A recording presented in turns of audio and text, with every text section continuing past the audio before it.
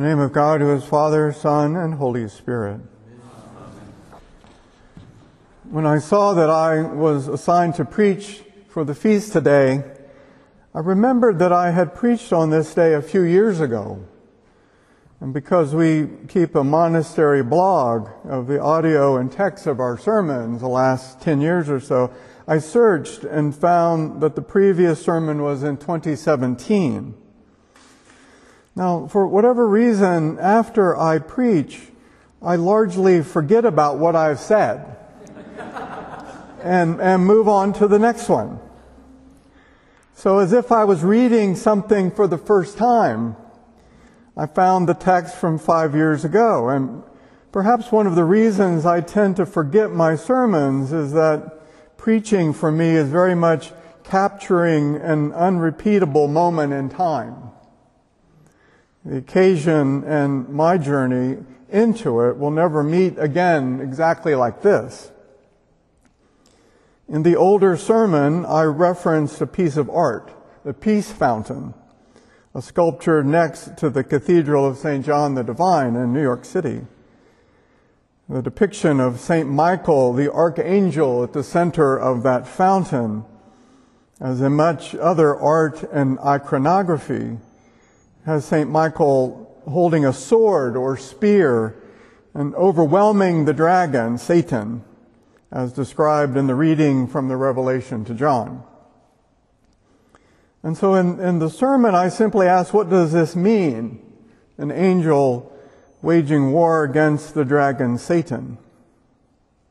I had been studying the topic of the Bible and violence for some time at that point and took that opportunity to summarize some of what I had been learning over the last few years.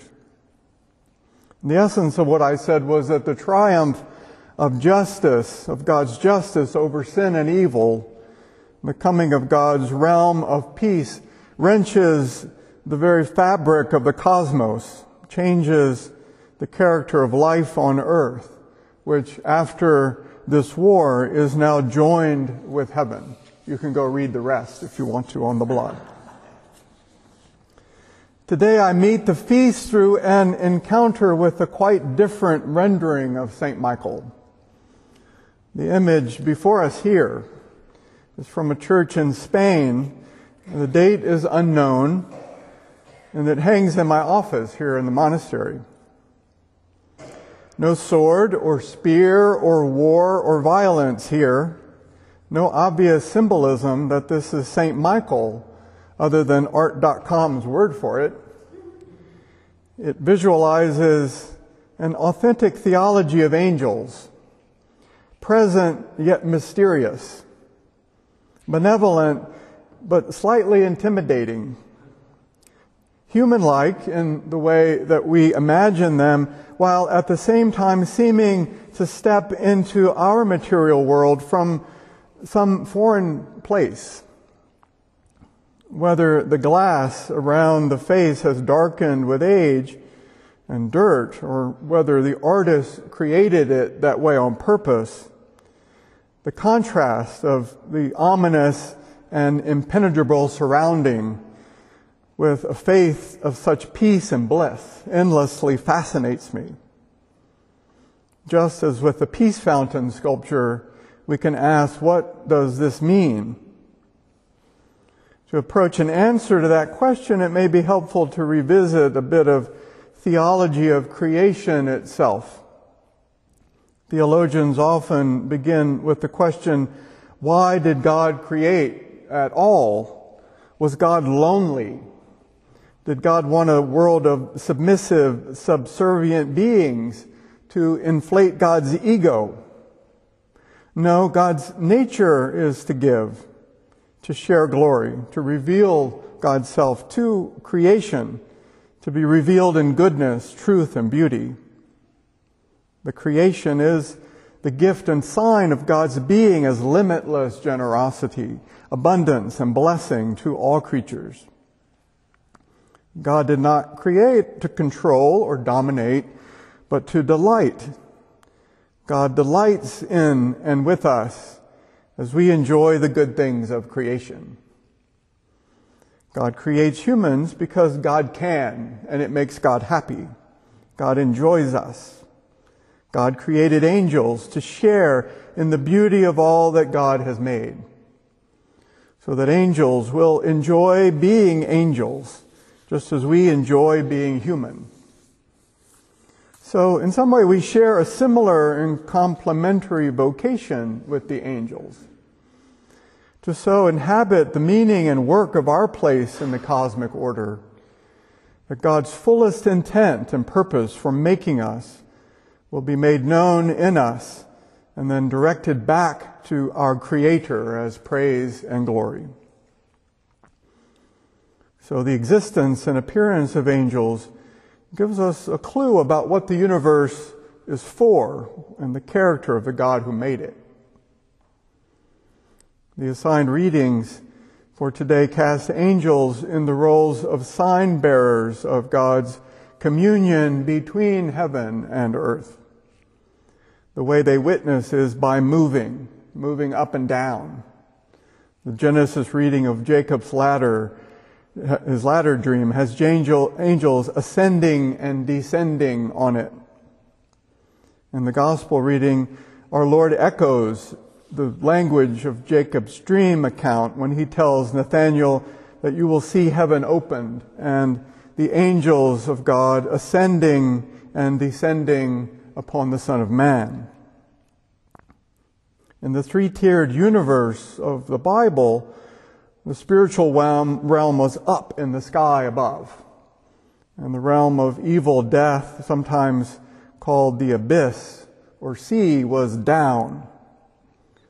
So the significance of the angels ascending and descending becomes a way of describing a connection between the unseen spiritual above and the tangible earthly of our physical world. Most ancient religions would have created a process of purification or training or knowledge to attain by effort a glimpse of heaven. Jacob's dream and Nathanael's prophecy are not earned by them by their goodness. They're not possessed by human power, discerned by human understanding. They come as pure and simple mystery to Jacob and Nathanael. Rather, the dream and the prophecy are God's gift, bestowed freely for God's glory and honor into and through human witnesses who share in the heavenly vision of a world beyond what we can see and touch and contain. It is not a stretch to say that this ascending and descending are happening everywhere, all the time, unseen by our physical eyes. The angels appear in a particular time and place, not so that we will seek to contain that time and place, but like all sacred places and acts, to point beyond themselves to a God who is happy to be everywhere all the time. The God who desires to be known as mystery sends messengers to unveil the invitation to covenant with this God. The reading from Revelation adds an interesting twist to this communion between heaven and earth. The angels who war against heaven are thrown down to earth, but do not ascend again. Something tragic has been lost in their act of rebellion. They now become beings who are trapped in their own rebellion against God and now harm the creation that previously was the source of their delight. It seems even the heavenly beings have a degree of freedom to worship or not. Finally, this feast is a reminder that liturgy itself invites us into two main responses. First, we hear and enact the prophetic call to amend our ways and live in reconciliation and peace with our brothers and sisters.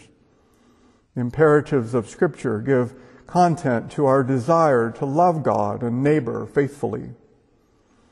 The second and equally important task is less about doing and more about being.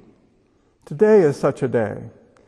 Our task today is to pause and look and listen, to be awed, to wonder and praise at the lavish blessing and beauty of being gifted to taste even now, to glimpse even now the eternal gladness of the glory of God with the angels in heaven. Amen.